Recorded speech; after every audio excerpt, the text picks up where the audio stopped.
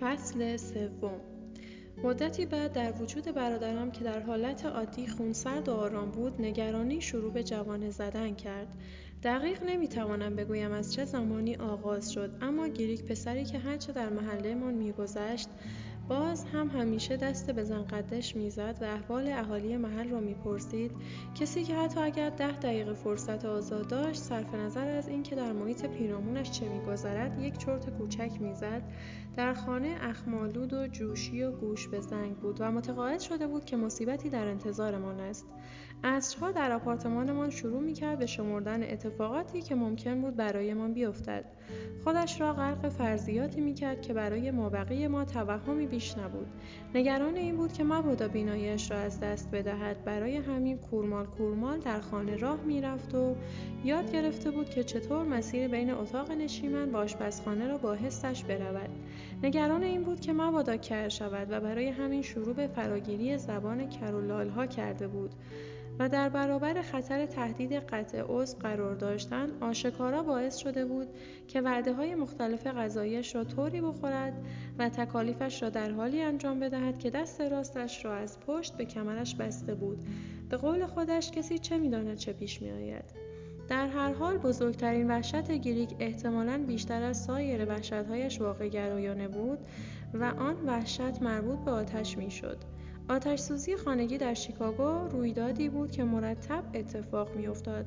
در بخش زاغه‌نشین که مردم اجازه می‌دادند کار ساختمان‌هایشان به خراب شدن بکشد و زمانی که آتش سوزی راه می‌افتاد فکر اینکه منافع بیمه را به جیب بزنند مایه خوشحالی همگیشان بود و در این بخش بدین دلیل که دستگاه اعلام حریق با توجه به پیشرفت آنجا چیز ضروری محسوب می‌شد، با این حال برای مردمانی که زحمتکش و مزدبگیر بودند هزینه هنگفتی به حساب می‌آمد. از طرفی داخل شهر در هم بر هم ما آتش تقریباً یکی از حقایق زندگی بود. دزدی که به شکل تصادفی و مضطرانه خانه‌ها و قلب‌ها را می‌سوزاند. پدر بزرگ ساوتسایدی من بعد از اینکه آتش سوزی خانه قدیمیشان را در وست ساید ویران کرده بود به محله ما نقل مکان کردند و اگرچه خوشبختانه کسی آسیب جسمی ندیده بود، ولی بر اساس گفته‌های مادرم پدر بزرگ ساوتسایدی زمانی که در خانه داشته در آتش می‌سوخته بیرون آن ایستاده بود و فریاد می‌کشیده تا مردم آتش نشان‌ها را مطلع کنند تا شاید بتوانند خانه را به خاطر آلبوم‌های جاز ارزشمندش هم که شده خاموش کنند. همین اواخر در یک اتفاق دردناکی که برای ذهن دختر جوانی مثل من بیش از اندازه عظیم بود، یکی از همکلاسی‌های کلاس 5 من که پسری آفریقایی بود با صورتی دلنشین و قدی بلند به نام لستر مک‌گالوم، او به همراه برادر و خواهرش 3 نفری در شعله‌های آتشی که اتاق خواب طبقه بالا را فرا گرفته بود گیر افتاده و در آتش سوزی جان خود را از دست داده بودند. مرگ آنها اولین هشدار بیدارباش من بود. همه بچه‌های محله‌مان در حالی که آلبوم‌های شماره 5 جکسون در پس زمینه مراسم خاکسپاریشان زمزمه و زار زار گریه می‌کردند. بزرگترها از فرط بهت در سکوت فرو رفته بودند و هیچ دعا یا حرف کلیشه‌ای یارای پر کردن جای خالی این فقدان را نداشت. در اتاق جلویی 3 تابوت نزدیک هم قرار داشت که بر روی هر کدامشان تصویر خندان کودکی قرار داشت. خانم مک‌گالوم که همسرش با پریدن از پنجره به بیرون از آتش سوزی جان سالم به در برده بود، چنان خمیده و در هم شکسته کنار تابوت‌ها نشسته بود که از فرط ناراحتی حتی نمی‌توانستی مستقیم نگاهش کنی. تا چند روز بعد اسکلت خانه با صدای هیس مانندی در آتش می‌سوخت و در حالی که حفره‌ای را در دل خود جای داده بود به سوختنش ادامه می‌داد و داشت با سرعتی بسیار کمتر از سرعت مردن ساکنین جوانش از بین می‌رفت. بوی دود تمام محله را برداشته بود. همانطور که زمان می‌گذشت نگرانی‌های گریک نیز بیشتر و بیشتر می‌شدند.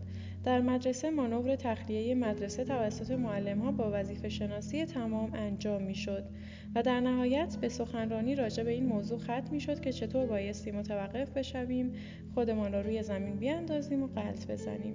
و اینطور شد که گریک به این نتیجه رسید که باید خانه را ایمن کنیم و خودش را رئیس آتش نشانی خانوادگی و من را نیز نایب رئیس آن کرد و آماده شدیم تا در حین مانورهایمان مسیر خروجی را پاکسازی کنیم و هر وقت نیاز بود به والدینمان دستورهایی بدهیم. چندان متقاعد نشده بودیم که آنطور که باید برای شروع یک حریق آمادگی داریم. مسئله اصلی آماده سازی بود. خانواده ما تا پیش از آنطور که باید آدم‌های وقت شناسی نبودند، اما بعد از بیماری پدر با علم به اینکه این کار کمتر به پدر آسیب می‌زند و از نگرانی او برای یافتن جای پارکی که دیگر نیاز نباشد راه زیادی برود یا دسترسی به دم دست‌ترین صندلی تماشاگران در مسابقات گریک می‌کاهد، همیشه پیش از موعد به قرارهایمان می‌رسیدیم. زندگی این درس را داده بود که بایستی بتوانی چیزهایی که می‌خواهی را کنترل کنی. بدین منظور ما به عنوان کودک دنبال راه‌های فرار ممکن می‌گشتیم و سعی می‌کردیم حدس بزنیم از کدام پنجره می‌توانیم روی درخت بلوطی بپریم که روبروی خانه قرار داشت، یا اگر آتش سوزی اتفاق افتاد چطوری روی پشت بام همسایه بپریم. با خودمان تصور می‌کردیم اگر روغن داخل آشپزخانه آتش گرفت، یا اگر برای سیستم برق خانه در زیر زمین اتفاقی افتاد یا رعد و برق از بالا بر سرمان آوار شد چه باید بکنیم. من و گریک برای مادرمان در مواقع اضطراری نگران نبودیم. مادر ریزنقش و فرز بود و یکی از آن دسته افرادی بود که اگر آدرنالین خونش بالا میزد احتمالاً میتوانست به خاطر بچه‌اش هم که شده ماشین را مثل وزنه روی سینه بلند کند. اما چیزی که صحبت درباره این مسائل را برایمان دشوارتر میکرد ناتوانی جسمی پدرم بود، که حقیقتی آشکار اما متغیر محسوب میشد. واقعیت این بود که او مثل بقیه قادر به پریدن از پنجره به بیرون نیست و سالیان سال میشد که او را در حال دویدن ندیده بودیم. وقتی تشخیص دادیم که عملیات نجات ما مثل عملیات نجاتی که در فیلم‌های سینمایی که در مدرسه پخش کرده بودند پیش نمی‌رود، وحشت به جانمان افتاد. پدرم کسی نبود که قرار بود ما را روی شانه‌اش بیاندازد و با هیبتی هرکولگونه ما را به منطقه امن و امان ببرد. اگر کسی قرار بود این کار را بکند، آن شخص گریک بود که نهایتش می‌توانست خودش را سپر بلای پدر کند و شانه‌های نحیف و پاهای عنکبوت مانند پسرانش به نظر می‌رسید هنوز با نقش قهرمانانه‌ای که تمرین زیادی می‌طلبید آشنایی چندانی ندارد. و به همین دلیل بود که در خلال تمرینات آتش‌سوزی خانواده گریک شروع به مواجهه شدن با سناریوی بدبینانه‌تری کرده بود و به پدر دستور می‌داد تا روی زمین بخوابد و به او سفارش می‌کرد تا خودش را مثل یک گونی سنگین و شل روی زمین بیاندازد، طوری که انگار از استنشاق دود از هوش رفته است. پدر سر تکان می‌داد و می‌گفت: وای خدای من، تو واقعا قرار این کارها رو بکنی؟ پدرم دیگر با عاجز بودن عادت کرده بود. او تمام زندگیش را به مبارزه طلبیدن دورنمای زندگی، پشتکار داشتن در مراقبت از ماشینمان، پرداخت به موقع قبوز و اینکه هرگز به خاطر گرفتگی چندگانه پیشرفته عضلانیش با کسی بحث نکند و حتی یک روز کاری را هم از دست ندهد گذرانده بود. برعکس پدرم عاشق این بود که برای دیگران همچون تکیه‌گاهی محکم باشد. هر آنچه از نظر جسمانی امکان انجامش را نداشت، جایش را با احساسات و راهنمایی‌های خردمندانه و حمایت عوض می‌کرد، که همین دلیلی بود برای اینکه چرا او اینقدر از کارش به عنوان مسئول حوزه انتخاباتی لذت می‌برد. زیرا وفاداری به سازمان داخلی چیزی بود که کمابیش از کارکنان شهرداری انتظار می‌رفت. حتی اگر پدر را تا حدودی مجبور به این کار کرده بودند. اگرچه پدرم عاشق کارش بود، همین موضوع باعث شده بود تا مادرم با توجه به زمانی که پدر برای انجام کارها میبایست صرف کند دستپاچه بشود. او تعطیلات آخر هفته‌اش را غالباً همراه من که با بیمیلی دنبالش راه می‌افتادم به بازدید از محله‌های اطراف که جزو حوزه وظیفه‌اش قلمداد می‌شد صرف می‌کرد. ما ماشین را پارک می‌کردیم و در امتداد خیابانی که کلبه‌های ساده در آن قرار داشتند قدم می‌زدیم و از پله‌های آنها بالا می‌رفتیم تا بیوه قوز کرده‌ای یا کارگر شکم گنده‌ای را پیدا کنیم که با یک قوطی میشلاب در دست از پشت در توری به بیرون خیره شده باشند. غالباً این مردم با دیدن لبخند فراخ پدرم که خودش را با عصایش تا روی ایوان خانه‌شان کشانده بود خوشحال می‌شدند. آنها می‌گفتند: خب فریز، چه غافلگیری جالبی، بیا داخل. از نظر من این جمله هرگز خبر خوبی نبود. این بدین معنا بود که ما قرار بود داخل خانه برویم. این معنا را میداد که قرار است تمام بعد از ظهر روز یکشنبه با نشستن روی یک مبل راحتی کپک زده با یک نوشیدنی 7 آپ که روی میز آشپزخانه قرار داشت بگذرد.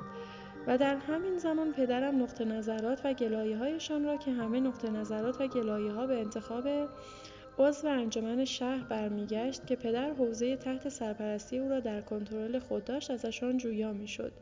وقتی کسی با جمع‌آوری زباله یا برف‌روبی مشکل داشت یا از گودالی که بر روی زمین ایجاد شده بود گلایه داشت، پدرم به حرفهایش گوش می‌کرد. هدفش از این کار این بود که مردم احساس کنند توسط دموکرات‌ها مراقبت می‌شوند و در زمانی که انتخابات برگزار می‌شد بر روی نتیجه رأی‌گیری تأثیر داشت. تا جایی که به پدر مربوط می‌شد، زمان هدیه‌ای بود که می‌توانستی تقدیم سایر مردم کنی. او با خوشنودی به قاب‌های عکس نوه‌های با نمکشان نگاه می‌کرد. صبورانه غیبت کردن‌ها و گلایه‌های تکراریشان را در مورد ناخوش احوالی سلامتیشان گوش می‌کرد و به نشان تایید برای داستان‌هایی که از تنگدستی مالیشان برایشان تعریف می‌کردند سر تکان می‌داد. زمانی که خانه زنان مسن را ترک می‌کرد، آنها را در آغوش می‌کشید و به آنها این اطمینان خاطر را می‌داد که نهایت تلاشش را می‌کند تا برایشان مفید باشد و موضوعات مطرح شده قابل حل را حل و فصل کند. پدرم به سودمند بودنش باور داشت. این مایه غرورش بود و به همین دلیل در زمان تمرین‌های خانگی مانور آتش کوچکترین علاقه‌ای نداشت که عضو غیرفعالی باشد یا حتی دوست نداشت به این وانمود کند که در موقعیت بحرانی پیش آمده آدم بی دست و پایی است. او تحت هیچ شرایطی قصد نداشت نقش یک مرد بیهوش را بازی کند که کف زمین دراز به دراز افتاده است. اما با این حال بخشی از وجودش به نظر می رسید درک می کند که این موضوع برای ما اهمیت دارد، خصوصاً برای گریگ. وقتی از او خواستیم دراز بکشد، او سر به سر ما می گذاشت و اول زانویش را زمین می گذاشت و سپس باسنش را. سپس در حالی که صورتش رو به بالا بود، خودش را مطیعانه کف اتاق نشیمن روی موکت ولو می کرد. بین او و مادر نگاهی رد و بدل می شد که نشان می داد این کارها برایش اصلاً با نمک نیست و مثل این می ماند که با نگاهش می گوید امان از دست این بچه های لعنتی. سپس آهی می کشید و چشمانش را می بست تا زمانی که احساس می کرد دست گریگ زیر شانه‌اش را گرفته و کمک های امدادی را شروع کرده است. من و مادرم از اینجای کار به بعد را بدون کوچکترین تلاشی و با قیافه‌ای دست و پا چلفتی تماشا می‌کردیم.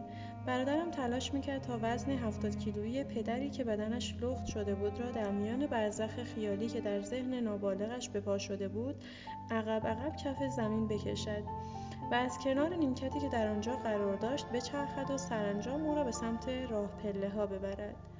از اینجای کار به بعد گریگ می‌فهمید که احتمالاً می‌تواند بدن پدر را از بالای پله‌ها به پایین سر بدهد و محض احتیاط از در کناری خانه بیرون ببرد. پدر تقریباً همیشه برای تمرین این قسمت از مانور مخالفت می‌کرد و به آرامی می‌گفت دیگه کافیه و اصرار داشت تا پیش از اینکه گریگ تلاش کند که او را از پایین پله‌ها پایین بکشد روی پای خودش سر پا بایستد. اما بین یک مرد ریزه و مردی که رشد کرده تازه اینجا نقطه شروع بود. اگر این اتفاق میافتاد هیچ کدام از کارهایی که گریگ انجام میداد آسان و راحت نبود و البته هیچ تضمینی هم برای نجات ما وجود نداشت. اما اگر اتفاقات بدتری هم قرار بود بیفتد لااقل از قبل برایش نقشه‌ای از پیش تعیین شده داشتیم. من آرام آرام اهل بیرون رفتن از خانه و اجتماعی تر شدم و مشتاق شدم تا در مقابله با دنیای پهناور آشفته‌ای که پیرامونم بود وجودم را بازتر کنم.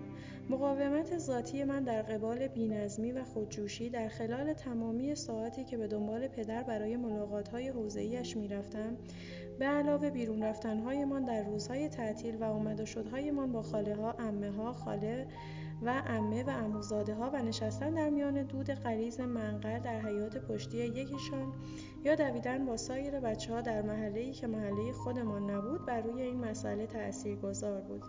مادر من یکی از 7 بچه خانواده محسوب می‌شد. پدرم نیز بزرگترین نفر بین 5 بچه خانواده‌شان بود. خانواده مادر قصد داشتند تا در خانه صوتی که کنج خیابان بود جمع شوند و پدر بزرگ آشپزی کند و با همدیگر بازی کنند و از صدای جازی که پخش میشد روحیه بگیرند. پدر بزرگ صوتی برایمان حکم آهنربا را داشت. او به فکر سلامت و خوش گذشتن به همه بود و در نتیجه تمامی انرژیش را صرف ایجاد محیطی میکرد که همگی ما خوب بخوریم و خوب تفریح کنیم و بعید نبود این امید را داشت که هرگز از چنین برنامه‌ای شانه خالی نکنیم. او حتی برایم سگی خریده بود، یک سگ خوش اخلاق به رنگ دارچینی سگ‌های چوپان که اسمش را رکس گذاشته بودیم. طبق دستورات مادرم رکس اجازه نداشت که داخل خانه ما زندگی کند، اما من تمام مدت او را در خانه دایی ساوتسایدی ملاقات می‌کردم و هر وقت که از جلوی خانه دایی جان می‌گذشتم روی زمین دراز می‌کشیدم و صورتم را لای موهای نرمش فرو می‌بردم و به صدای تپ تپ ضربات قدرشناسانه دمش گوش می‌دادم. پدر بزرگ ساوتسایدی همانطور که من را لوس کرده بود، رکس را نیز با غذا و عشق و تحمل کردنش و اطمینان خاطر دادن به رکس به اینکه هرگز ترکش نخواهد کرد در سکوت تمام او را نیز لوس می‌کرد. خانواده پدرم نیز در همین اثنا در خط مرزی ساوتساید شیکاگو پخش شده بودند و خانواده شامل عمه‌های بزرگ و 3 عمه‌زاده به علاوه چند تا قوم و خویش ولگردی بود که مدام پرسه می‌زدند و ارتباط خونیمان برای خودمان هم نامشخص مانده بود. ما بین تمامی این افراد به شکل چرخشی حرکت می‌کردیم. من جایی در خیابان که تعدادی درخت قابل دیدن بودند را ارزیابی کردم. در مناطق فقیرنشین معمولاً درخت وجود ندارد، اما به قول پدرم چه کسی است که از درخت خوشش نیاید. پدر وقتی که عمو کالیبش را میدید روحیه‌اش تازه میشد. مردی لاغرندام با موهای کم پشت و مجعد که به سمی دیویس جی آر شباهت داشت و تقریباً همیشه شاد و شنگول بود. او عمه وردلش را می‌ستود، کسی که با 8 فرزندش در آپارتمانی زندگی می‌کرد و مورد غفلت قرار گرفته بود، همان ساختمانی که در کنار دندراین اکسپرس وی و در محله‌ای قرار داشت که من و گریک می‌دانستیم برای زنده ماندن در آنجا قوانین متفاوتی وجود دارد. در بعد از ظهرهای یکشنبه همه ما 4 نفر در حالت عادی 10 دقیقه مسیر شمال به پارکوی گاردنز را طی می‌کردیم تا با والدین پدرم که آنها را دندی و مادر بزرگ صدایشان می‌کردیم و 3 خواهر و برادر کوچکتر پدر به نام اندرو، کارلتون، فرانسیسا که تقریباً 1 دهه پس از پدرم به دنیا آمده بودند و بنابراین بیشتر به نظر خواهر و برادرهای ما می‌رسیدند تا عمه یا عموهایمان شام بخوریم. به گمانم پدرم برای هر 3 نفرشان بیشتر شبیه یک پدر بود و کمتر به یک برادر شباهت داشت. به آنها توصیه‌هایی می‌کرد و وقتی به پول نیاز داشتند بهشان پول نقد می‌داد. فرانسیسا دختر باهوش و زیبایی بود. گاهی اجازه می‌داد تا موهای بلندش را برایش شانه بزنم. آندرو و کارلتون در اوایل 20 سالگیشان بودند و به شکل خیره کننده آراسته بودند. آنها شلوار دمپا گشاد و یقه اسکی می‌پوشیدند. آنها برای خودشان کاپشن چرم و نامزد داشتند و از چیزهایی مثل الکلوم ایکس و قدرت روح حرف می‌زدند. من ساعتها را در اتاق خوابی که در قسمت عقبی آپارتمانشان قرار داشت سر می‌کردم و تلاش می‌کردم تا خوش برخورد باشم. پدر بزرگ که نامش فریزر رابینسون بود قطعاً چندان با نمک نبود و بزرگ خاندانی بود که سیگارش را پک می‌زد و به همراه روزنامه‌هایی که روی پایش باز گذاشته بود در گوشه عزلت خودش می‌نشست و به اخبار عصرگاهی که با صدای بلند از تلویزیونی که همان نزدیکی‌ها پخش می‌شد گوش می‌کرد. رفتارش اصلاً به پدر من شباهت نداشت. برای دندی همه چیز آزاردهنده بود. او با شنیدن تیتر خبرهای روزانه ترش می‌کرد، از وضعیت جهان که در تلویزیون پخش می‌شد ترش می‌کرد، با جوانان سیاه‌پوست که آنها را جوانان احمق صدا می‌زد، کسانی که به استنباط او جوانان بی‌خاصیتی بودند که در اطراف محله پرسه می‌زدند و روی مردم سیاه‌پوست هر اسم بدی که فکرش را بکنی می‌گذاشت. او بر سر تلویزیون فریاد می‌کشید، بر سر مادر بزرگم که زنی دلنشین با زبانی چرب و نرم بود و اسم مسیحیش را لاوگن گذاشته بودند فریاد می‌کشید. والدینم اسم من را نیز به حرمت مادر بزرگم میشل لاوگن رابینسون گذاشته بودند. مادر بزرگم بعد از ظهرها یک انجیل فروشی را با مهارت تمام مدیریت می‌کرد، اما در ساعات بودنش با دندی چنان خونسرد و فروتن بود که حتی برای دختر جوانی مثل من مایه حیرت بود. او غذایش را می‌پخت و غرق رگبار گلایه‌های پدر بزرگ می‌شد و در دفاع از خودش هیچ نمی‌گفت. حتی در سنین جوانی چیزی در سکوت مادر بزرگ و انفعالش در ارتباطش با دندی وجود داشت که اعصابم را خورد می‌کرد. به قول مادرم من تنها کسی در خانواده بودم که وقتی دندی صدایش را بالا می‌برد در مقابلش می ایستادم. این کار را از زمانی که خیلی جوان بودم و به خیلی سالهای قبل برمیگردد هر از گاهی انجام می دادم. زیرا وقتی دندی بد اخلاقی می کرد مادر بزرگ جیکش در نمی آمد و اینکه تمام کسانی که آن دور و بر بودند ساکت می ماندند. من را تا مرز جنون می کشاند. از طرفی به همان اندازه که دندی را لعنت می کردم عاشقش نیز بودم. لجاجت و خیره‌سری او برایم چیزی قابل درک بود، چیزی که خودم نیز آن را از او به ارث برده بودم. اگرچه امید داشتم لجاجتم کمتر از لجاجت‌های پدر بزرگ مایه آزار دیگران باشد. در این حال نرمی و ملاطفتی نیز در دندی وجود داشت که من تنها کورسویی از آن را می دیدم. زمانی که پای صندلی‌اش می نشستم او با محبت گردنم را می مالید. زمانی که پدر حرف با نمکی میزد یا یکی از بچه‌ها تلاش می‌کرد یک به یک از کلمات سوفسطائیایی را در صحبت‌هایش به کار ببرد لبخند می‌زد. اما بعدش کافی بود چیزی باعث شود که قرولندهایش را از سر بگیرد. من میگفتم دندی کمتر سر همه داد بکش یا مامان بزرگ را اذیت نکن و غالبا این را هم اضافه می‌کردم که چی شده که اینقدر قاطی کردی؟ پاسخ سوالات من هم پیچیده بودند و هم ساده. دندی خودش پاسخ سوالاتم را نمیداد و در جواب فضولی من با بدخلقی شانه بالا میانداخت و سرش را به روزنامه‌هایش گرم میکرد. گرچه وقتی به خانه برمیگشتم والدینم تلاش میکردند بابت رفتار او توضیحاتی بدهند.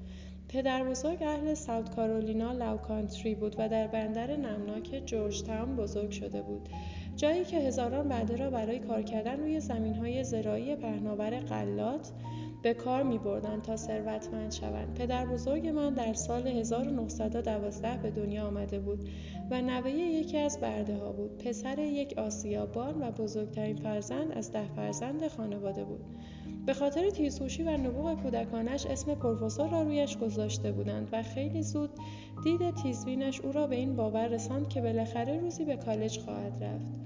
اما نه تنها سیاه‌پوست بود و از خانواده‌ای فقیر، بلکه به وضعیت افسردگی شدید رسیده بود.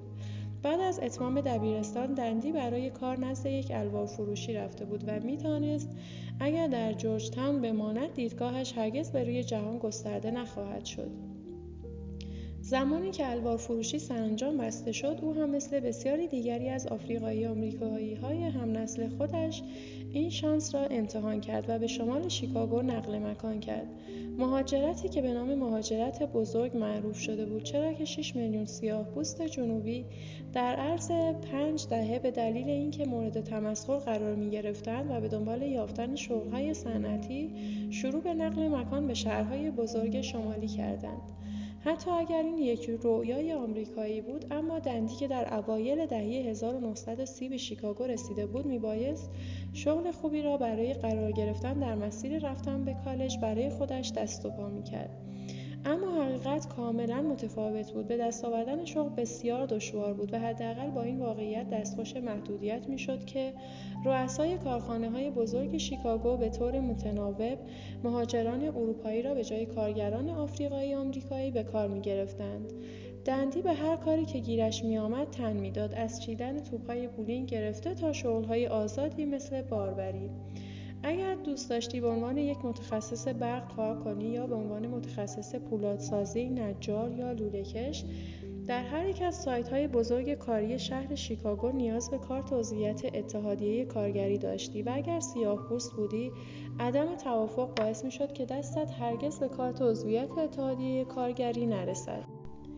این تبعیض نژادی به خصوص سرنوشت نسل‌های آفریقایی آمریکایی‌ها را دگرگون کرد که در مورد بسیاری از مردان خانواده خودم موجب محدودیت دستمزدشان، محدودیت فرصت‌های شغلیشان و در نهایت آرمان‌هایشان شد. پدر بزرگ ساوتسایدی به عنوان یک نجار اجازه نداشت تا برای مؤسسات تولیدی بزرگی کار کند که کار کردن برایش به معنای داشتن حقوق ثابت در طی پروژه‌های کاریشان بود و بر این اساس او قادر نبود به یکی از اتحادیه‌های کارگری ملحق شود. عموی بزرگترم تری، همسر خاله رابی نیز به دلایل مشابهی شغل لوله‌کشی را رها کرد و در عوض در راه آهن به عنوان باربر مشغول به کار شد. همینطور دایی پت، تنها فامیل مادری من، کسی که نتوانست به اتحادیه تاکسیداران بپیوندد و به جایش بدون اینکه گواهینامه رانندگی داشته باشد شروع به مسافرکشی با وسایل ارزان قیمت کرد و مشتریانی را در منطقه وست ساید که از امنیت کمتری برخوردار بودند برای خودش جفت‌وجور کرده بود، جایی که تاکسی‌های عادی هرگز به آنجا نمی‌رفتند. آنها مردمانی با استعداد و به لحاظ جسمانی توانمند بودند که به شغل‌هایی با حقوق ثابت دسترسی نداشتند و به همین امر باعث می‌شد که قادر به خرید خانه، فرستادن فرزندانشان به کالج یا پس‌انداز کردن برای دوران بازنشستگی نباشند.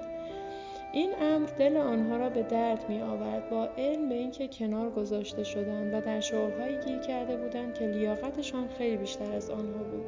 مردمان سفیدپوستی که در محل کار برایشان جفت پا می‌گرفتند و یا کارمندان تازه آموزش دیده‌ای که می‌دانستند سرانجام روزی مدیر خواهند شد را تماشا می‌کردند و همین امر در درونشان حداقل میزان رنجش و بدگمانی را به وجود می‌آورد، اینکه هرگز نمی‌دانی دیگران در تو چه می‌بینند. زندگی برای دندی چندان هم بد نبود. او مادربزرگم را زمانی که به کلیسایی در ساوت ساید می‌رفت دیده بود و در نهایت شغلی را در حکومت فدرال تحت برنامه پیشرفت دولت به دست آورد.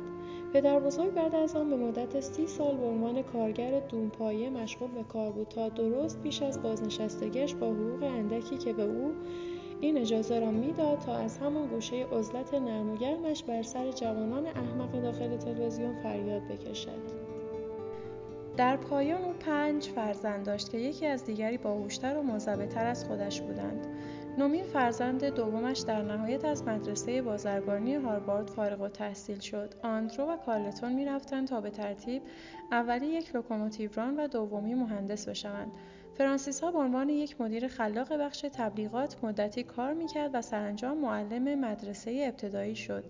اما هنوز که هنوز است، دندی زمانی را به خاطر دارد که نتوانسته بود شاهد رشد و شکوفایی فرزندانش باشد. همانطور که هر یک شنبه برای شام به خانه پدربزرگم در پارک وی گاردنز می رفتیم، پدربزرگ با تهمانده رویاهای جست و گریخته تلخش زندگی می کرد. پاسخ دادن به سوالاتم برای دندی کار سخت و بی جواب بود. خیلی زود دریافتم که بسیاری از سوالات دیگر نیز بدین شکل هستند. در زندگی شخصی خودم شروع به پرسیدن سوالاتی کرده بودم که واقعا برایشان پاسخی نداشتم. یکی از سوالات را دختری که اسمش را به خاطر ندارم پرسیده بود. دختر یکی از اقوام دورمان که در حیاط پشتی خانه ییلاقی عمه بزرگم با ما بازی می‌کرد. همان قوم و خویش پدری که وقتی والدینم برای دیدار عمه به آنجا می‌رفتند، یک دفعه سر و کله‌شان پیدا می‌شد.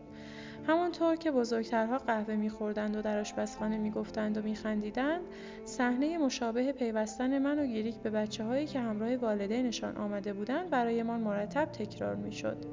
گاهی این صحنه ناخوشایند بود. همگیمان مجبور بودیم که با هم رفیق باشیم. معمولاً تلاشمان مقبول می‌افتاد. گریک تقریباً همیشه در زمین بسکتبال ناپدید می‌شد. من هم طناب بازی می‌کردم یا سعی می‌کردم با هر آنچه پا می‌داد همراهی کنم. یک روز تابستانی زمانی که حدوداً 10 ساله شده بودم، روی شیب چمنزاری نشسته بودم و داشتم با گروهی از دختران همسن و سال خودم صحبت می‌کردم. همگی ما موهایمان را دم اسبی بسته بودیم و در واقع داشتیم وقت کشی می‌کردیم. راجع به چه چیزی داشتیم صحبت می‌کردیم؟ نمی‌توانست موضوعی غیر از مدرسه، برادرهای بزرگترمان یا لانه مورچه داخل زمین باشد. به یک جایی که رسید، یکی از دخترها که نمی‌دانم دخترعمه دوم، سوم یا چهارمم بود، من را یکبری نگاه کرد و از آن نگاه‌های گرم و صمیمی کرد و گفت: چرا مثل دخترای سفیدپوست حرف می‌زنی؟ سوالش را نیشدار پرسید. نمی‌دانم قصدش بی‌احترامی بود یا قصد مبارزه طلبی داشت، اما هرچه که بود سوالش جدی بود. در مغز سوالش چیزی بود که برای هر دویمان سردرگم کننده بود. به نظر می رسید هم به هم وابسته هستیم و هم از دو دنیای متفاوتیم. من در حالی که از نظر او رسوا شده بودم و از طرز نگاه سایر دخترها به خودم خجالت کشیده بودم گفتم نمیدانم. اما میدانستم چه چیزی را میخواهد بداند. حتی اگر انکارش میکردم باز هم جای انکار نبود. من نسبت به سایر اقوامم متفاوت حرف میزدم، همانطور که گریک متفاوت صحبت میکرد. والدینمان با گفتن این که باید به جای برم باید بگویم بروم و به جای هست باید بگویم است، برایمان اهمیت طرز بیان را توضیح داده بودند. یاد گرفته بودیم که کلماتمان را نیمه کاره رها نکنیم. آنها برایمان یک فرهنگ لغت خریده بودند که پر بود از لغات بریتانیکا که در قفسه زیرپله‌ای آپارتمانمان قرار داشت و سرتیترهایش را با خط طلایی قلمزنی کرده بودند. هر وقت که ما سوالی در رابطه با کلمه‌ای یا مفهومی یا تکه‌ای از تاریخ داشتیم، آنها ما را یکراست سراغ آن کتاب‌ها می‌فرستادند. دندی نیز با وسواسی که بر روی اصلاح دستور زبانمان یا آگاه کردنمان نسبت به تلفظ صحیح کلمات بر سر میز شام داشت، تأثیر زیادی بر روی ما گذاشته بود. بحث بر سر تعالی ما بود، بر سر پیشرفتمان. آنها برای این کار برنامه‌ریزی کرده بودند. آنها ما را به این کار تشویق می‌کردند. از ما این انتظار می‌رفت که نه تنها باهوش باشیم، بلکه زیرکی خاص خودمان را داشته باشیم و آن را با غرور اشتباه نگیریم و همین مسئله باعث شده بود طرز صحبت کردنمان بدرخشد. با این حال همین موضوع می‌توانست برای ما دردسرساز نیز باشد. صحبت کردن با قطعیت، روشی که سفیدپوستان با آن روش صحبت می‌کردند، همان طرز صحبت کردنی که میبایست باشد، به منزله خیانت، نشانی از مغرور بودن و به نوعی انکار فرهنگ خودمان محسوب میشد. سالها بعد با همسرم ملاقات و ازدواج کردم، با مردی که برای بعضی‌ها سفیدپوست و برای برخی دیگر سیاه‌پوست است. کسی که شبیه سیاه‌پوستان تحصیل کرده دانشگاه‌های آیوی لیگ هاوایی صحبت می‌کرد و در طبقه متوسط سفیدپوست‌های اهالی کانزاس بزرگ شده بود. بعدها در سطح بین‌المللی هم در میان سفیدپوستان و هم در بین سیاه‌پوستان به طور تساوی می‌دیدم که این اغتشاش نقش را ایفا می‌کرد. از اینکه می‌دیدند باراک را به این راحتی نمی‌توانند در دسته‌بندی‌های نژادپرستانه یا جداسازی‌های زن و مردگرایانه بگنجانند، دچار یأس و ناامیدی می‌شدند. آمریکایی‌ها میبایست سوالات مشابهی که دخترعموی من ناخودآگاه از من پرسیده بود را از باراک اوباما پرسیده باشند. تو همانی که به نظر می‌رسی هستی؟ آیا بایستی بهت اعتماد کنم یا نه؟ من مابقی آن روز را کمتر با دخترعمویم صحبت کردم و این احساس را داشتم که خصومت به وجود آمده را به نوعی به تعویق بیاندازم. اما در این حال انتظار داشتم که او نبوغی که در وجودم بود را بدون اینکه ناچار باشم فواید آن را به رخش بکشم ببیند. سر درآوردن از اینکه چه کاری میبایست انجام دهم کاری دشوار بود. در همین اثنا چکیده صحبت‌هایی که بین بزرگترها در آشپزخانه در جریان بود و صدای خنده‌های والدینم را که بی‌محابا و بلند تا آن سوی حیاط می آمد را می شنیدم.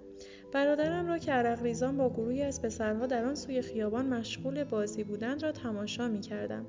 مثل این می ماند که در آنجا همه به چشم می آمدند به غیر از من. حالا که به گذشته برمیگردم، حالت معذب آن لحظه و چالش برای جور در آمدن با کسی که هستی و جایی که از آنجا آمده ای و جایی که دوست داری باشی را به یاد می آورم. همچنین به یاد می آورم این گونه تشخیص داده بودم که تا یافتن راهی برای به گوش رساندن صدایم همچنان راهی طولانی باقی است.